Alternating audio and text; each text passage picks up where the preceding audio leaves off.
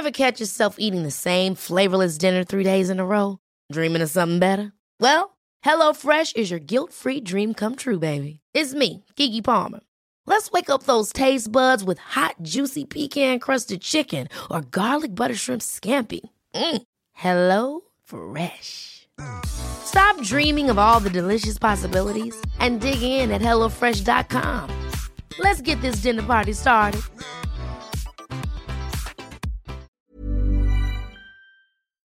Welcome to Weather Insider episode number 5. And through the Weather Insider, you get the inside information about the weather, what we believe will happen, and the inside scoop on why it will happen.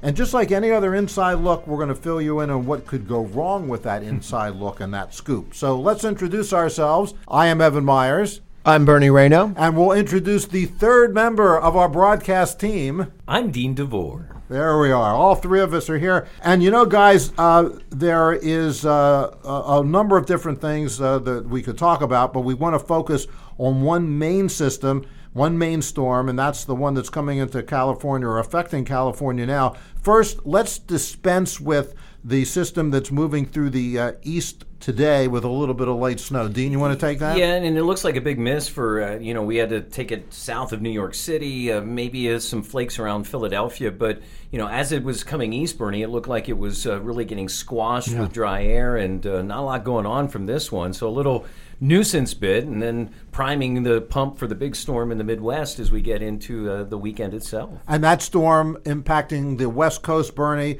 but then it's going to cut up through the Rockies and the Plain States.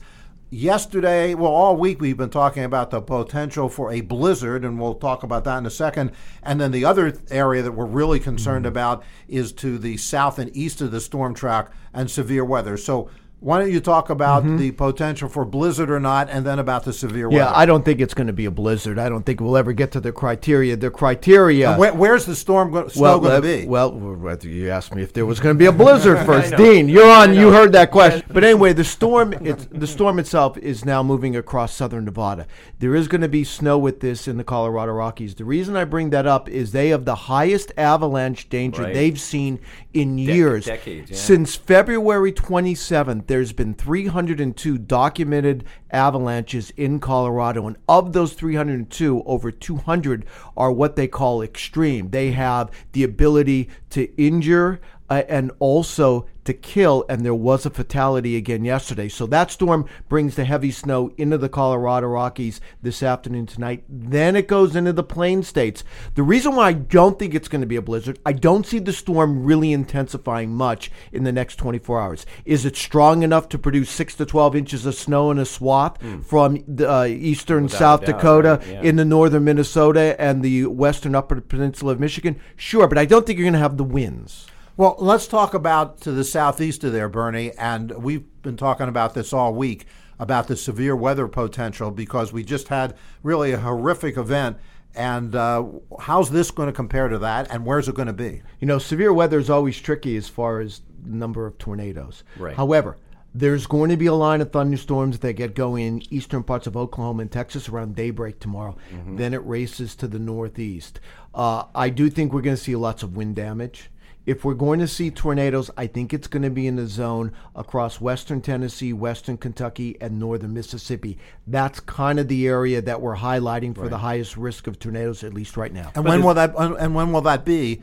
Likely, that's tomorrow Afternoon night? And evening. Right. Oh, okay. Now, Dean, one thing that Bernie and I talked about was what happens on Sunday. Is enough of the energy of the storm going to lift northward into the Great Lakes so that what's left over on Sunday reduces or eliminates the severe weather threat, or is there still some severe weather potential? Well, I think we were thinking that this storm looked like the storm last week that really intensified as it went up there and then created this huge wind field across the Great Lakes in the Northeast. This one isn't as intensifying as Bernie said as much. It's not wrapping up, and it's kind of exiting more quickly. So while there will be a lot of wind behind it as we get into Sunday, I don't think the strongest strongest winds are as far east as we thought, and we've had to bring the speeds down a little bit. So 40, 50, 60 mile per hour gusts in the core behind the storm. But no severe weather. But the severe weather threat really, that Bernie just talked about, is Saturday and Saturday night, but not the tomorrow and tomorrow night, not really on Sunday. It may even start late morning in a place like St. Louis, where they get the first thunderstorms coming through, and I'll be on KMOX tomorrow morning doing that, and then keep going. And then as we go, as Bernie said, into the southeast, where they could get nasty with the tornadic threat, I think higher in those areas. But not Sunday. Probably not Sunday. I think it's gone by then. One thing that this storm may have the ability to do is keep a line of thunderstorms going late in the Saturday night across parts of Ohio and maybe even to western Pennsylvania. Yeah. Not tornadoes, but damaging winds, right. And then it rains as that line comes through. So that's what we'll watch. We might get thunderstorms warnings without thunderstorms because they may be very strong, gusty lines. Strong line of winds, and then you get the rain. So we have to keep an eye on that Saturday night as that pushes into Ohio. Okay, so one thing I want to talk about just briefly is that in the wake of that storm, I think we're going to see temperatures moderate, get milder in the eastern states next week, perhaps even warmer. This is the insider look. Maybe warmer than we're actually thinking right now. That's a potential. That's a possibility. So I want to throw that out there. And the last thing we want to talk about before we wrap this up is the potential of another storm, Bernie,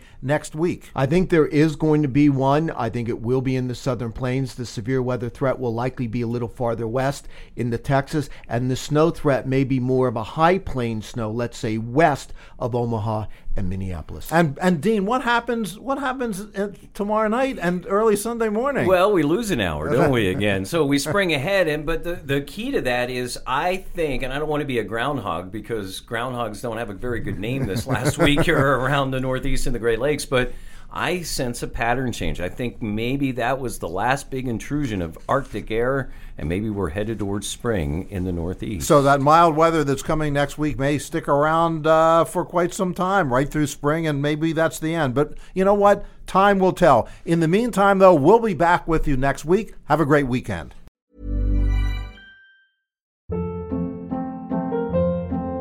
Hold up. What was that? Boring. No flavor. That was as bad as those leftovers you ate all week. Keke Palmer here. And it's time to say hello to something fresh and guilt-free. Hello Fresh. Jazz up dinner with pecan-crusted chicken or garlic butter shrimp scampi. Now that's music to my mouth. Hello Fresh. Let's get this dinner party started. Discover all the delicious possibilities at HelloFresh.com.